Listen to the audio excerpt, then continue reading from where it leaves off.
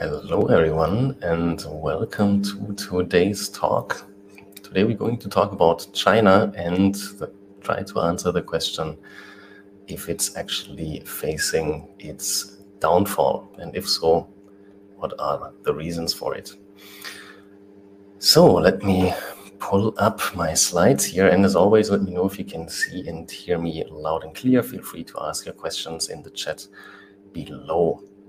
So, the question today is China, or why China is facing its downfall.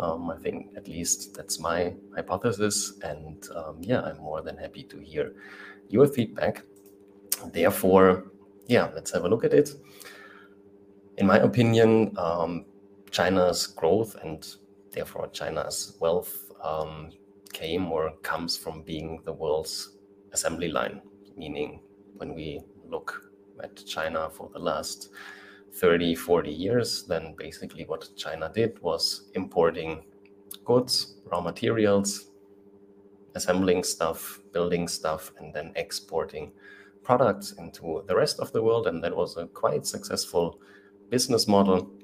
But, and I will talk about the reasons for a second, I think, that is pretty much over for several reasons. Because, over the last years, the geopolitical environment and situation changed a lot, and I think that caused some problems that China will not able to fix because it just doesn't have any influence on it. In my opinion, there are three main requirements, and these three main requirements are breaking down right now. So reason number one, or requirement number one to run that kind of business model, was that China had very cheap labor for two reasons, or not two reasons, but for the main reason that they just have a lot of people. There's a big population, over, what is it, 1 billion people or something like that, and therefore it was very cheap for China to kind of be that assembly line and actually produce all these often cheaper products, or at least cheaper compared to the rest of the world. Requirement number two is that you need a lot of cheap energy to run your production, to run your industry, to run your transport system, and so on. And therefore China is dependent on cheap energy. And if you followed the world over the last few months, over the last few years, then you realize that we are in a kind of global, maybe energy crisis, but at least that energy prices over the last year skyrocketed, and therefore that will affect China as a main importer of energy. Reason number three, as I said, China is importing the most of their raw materials and the most of their inputs, and therefore is dependent on the one hand cheap, but on the other hand safe trade routes. And China was one of the main beneficiaries from globalization because compared to 100 years ago, the world was relatively safe and global trade routes relatively safe, but we'll talk about that in a second. And the main guarantor, but I think that's probably the wrong word, but basically the US guaranteed that global shipping lanes were safe with their navy. They are kind of the world police, and therefore it was cheap for the rest of the world to ship their goods all over the world, and it was cheap and affordable to run that globalized business model. But if that is breaking down, then China has a big problem.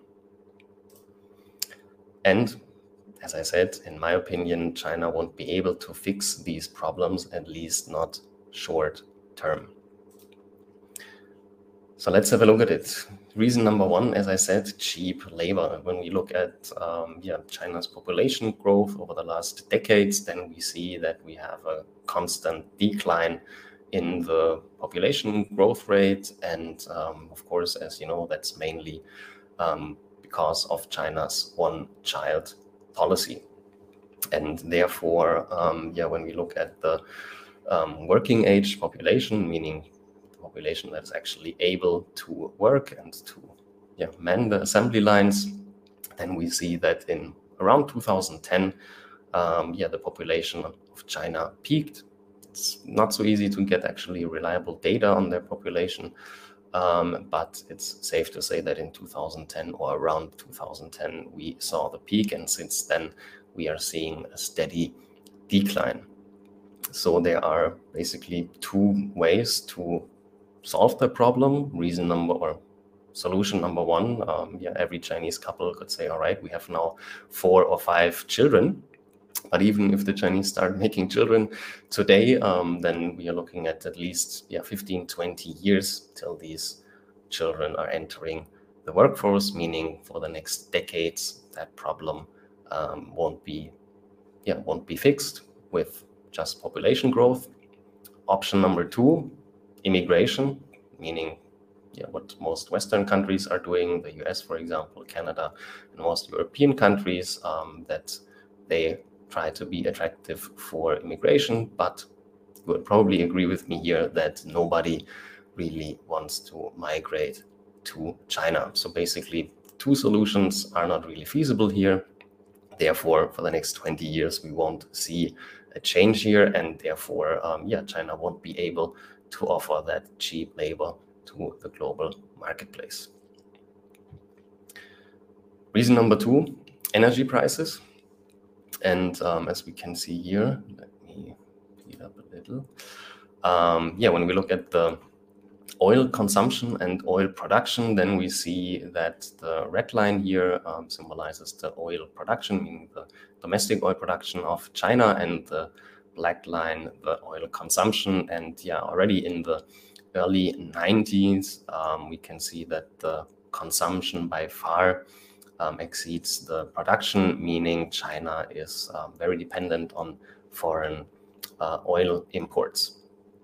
As we can see here, basically the domestic production is more or less on the same level. There are just so many oil reserves that you can tap into, and therefore, China imports more and more of their oil, and therefore is reliant on foreign oil imports. And when we then look at the third point, which kind of ties these all things together, meaning cheap and safe trade routes, and we look at the Eastern Hemisphere, then we see that there are a lot of, or basically that there are only a few core shipping lanes where basically all global trade has to go through. For example, we have the Strait of Malacca, we have the Suez Canal, we have the Gibraltar choke points, and so on. And most of these areas are not really stable. For example, when we look at the African region, we have a lot of piracy there. When we look at the Strait of Hormuz, where basically Iran, in the past decades, always was a big of a problem, and sometimes attacked tankers or shut down the strait there, and therefore oil trade was basically very expensive or very dangerous. Then we see that these are areas far beyond China's reach, meaning China can't really affect or control these areas. Again, the United States Navy was basically the one that guaranteed the security there. And what even a short or a small effect or shutdown of one of these choke points can mean. We saw that 1 or 2 years ago when the Suez Canal got blocked for a few weeks because one container ship got stuck there. Or right now in the Turkish Straits, where basically Russia is blocking Ukraine from exporting their grain, which is causing high food prices and probably starvation in Africa and the Middle East. Then we start to understand how fragile the whole global trade routes actually are. And contrarian to what we maybe see in the news or see in the media, China is not able to project their military power behind, or is not able to project their military power more than till the first island chain. So basically, the Chinese don't have a blue water navy, meaning they only have a navy with very limited range. So they only can basically, they only are able to control the South China Sea and the East China Sea, but that's it. And everything beyond that is out of their reach and therefore out of their control, meaning as soon as one of these choke points gets blocked or gets shut down for whatever reason, because of piracy in the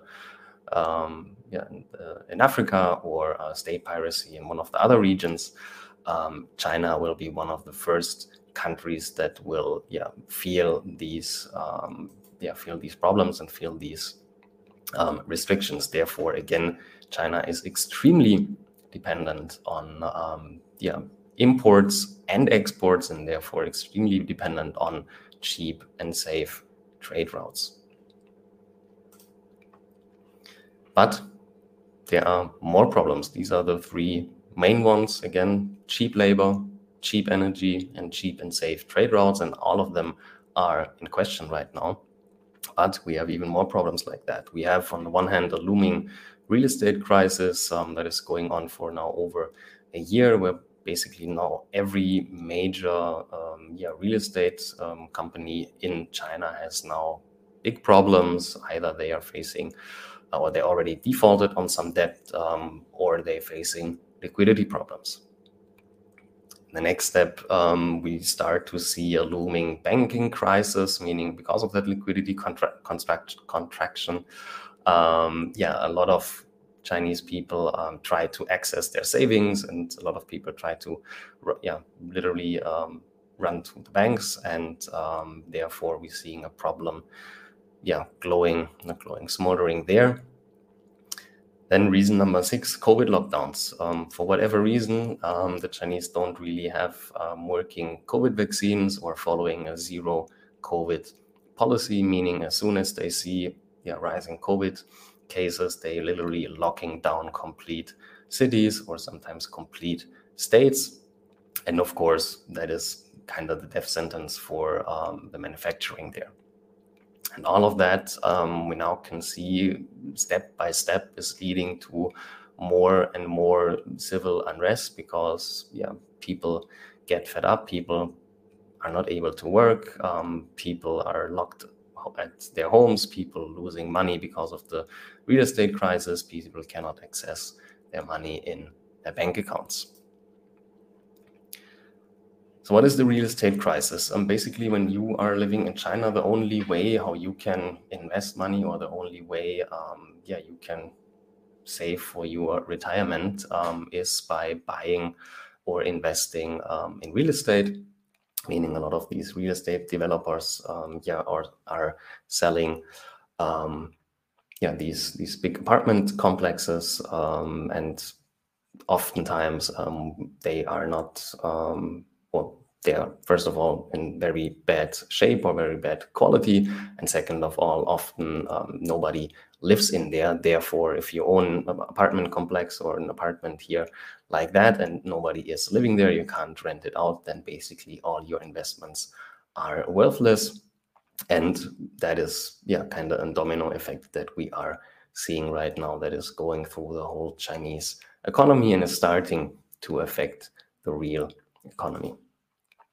Then in the second step, we see a looming bank crisis, meaning the Chinese people tried to access their savings, tried to access money in their bank accounts, to buy simple goods of the daily needs, food and whatnot.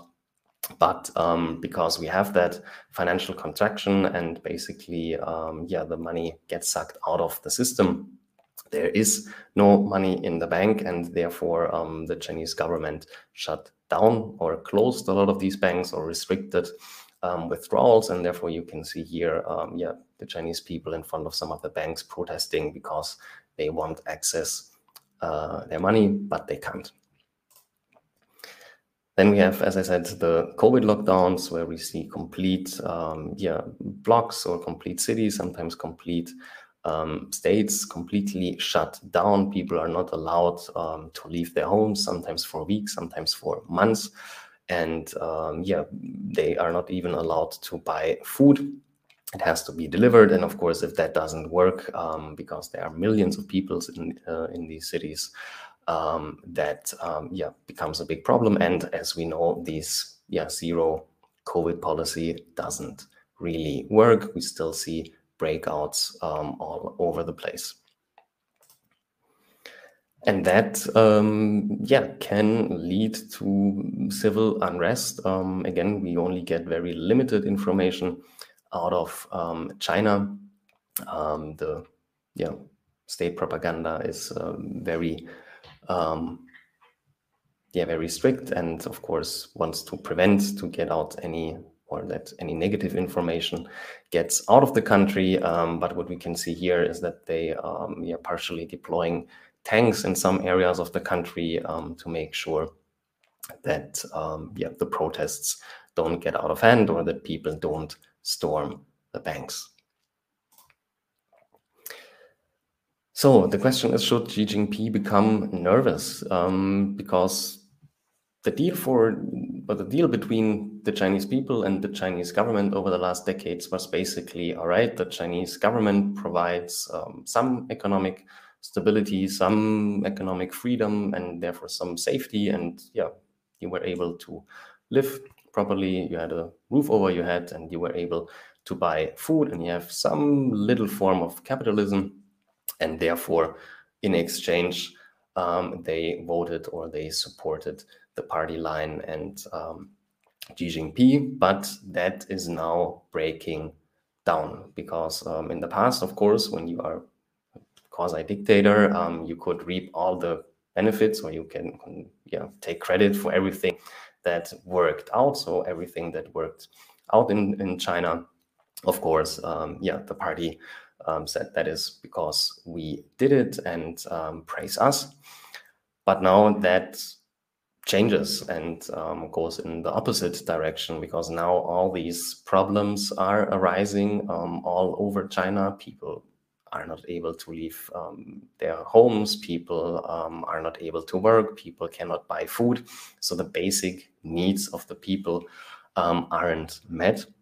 And therefore, we see that, growing civil unrest. People get more and more fed up, and more blame the party, and more blame Xi Jinping for the current situation. So, that's the two-edged sword when you are a dictator.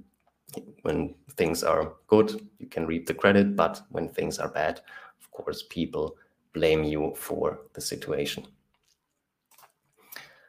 So to recap really quick, why do I think that China is pretty much done, or is facing its decline over the next decade or decades? Reason number one, or the main reason, is their business model that worked over the last decade doesn't work anymore, meaning being the assembly line of the world, importing raw materials, taking inputs in, using cheap labor and cheap energy to manufacture goods and products that the world wants, and then export them for a competitive price, not for the best quality, but at least for a competitive price compared to Western countries, for example. And now that is shifting, because a lot of Western countries try to bring home their production, bring home their assembly line. So that business model is crumbling. One reason, or reason number one, is labor becomes more and more expensive, because we have an increasing living standard. Therefore, people want to get paid more for their work on the one hand, and on the other hand, we have a decreasing population because of the one-child policy. Reason number two, we see global energy prices increasing, and China is extremely dependent on energy imports, mainly oil imports. Reason number 3, the inputs and the trade routes are beyond China's reach. Therefore, if the US don't secure them anymore and make sure that these trade routes are safe, then China has little options because, again, they don't really have a strong enough blue water navy. Reason number 3, now that spills over, or we see that looming real estate crisis, meaning a lot of the savings, a lot of the investment of the Chinese people, get evaporated, and that kind of is a starting domino effect that now is spilling over into the financial sector and in the real economy, which is causing a banking crisis, a liquidity crisis. There's just not enough money in the system.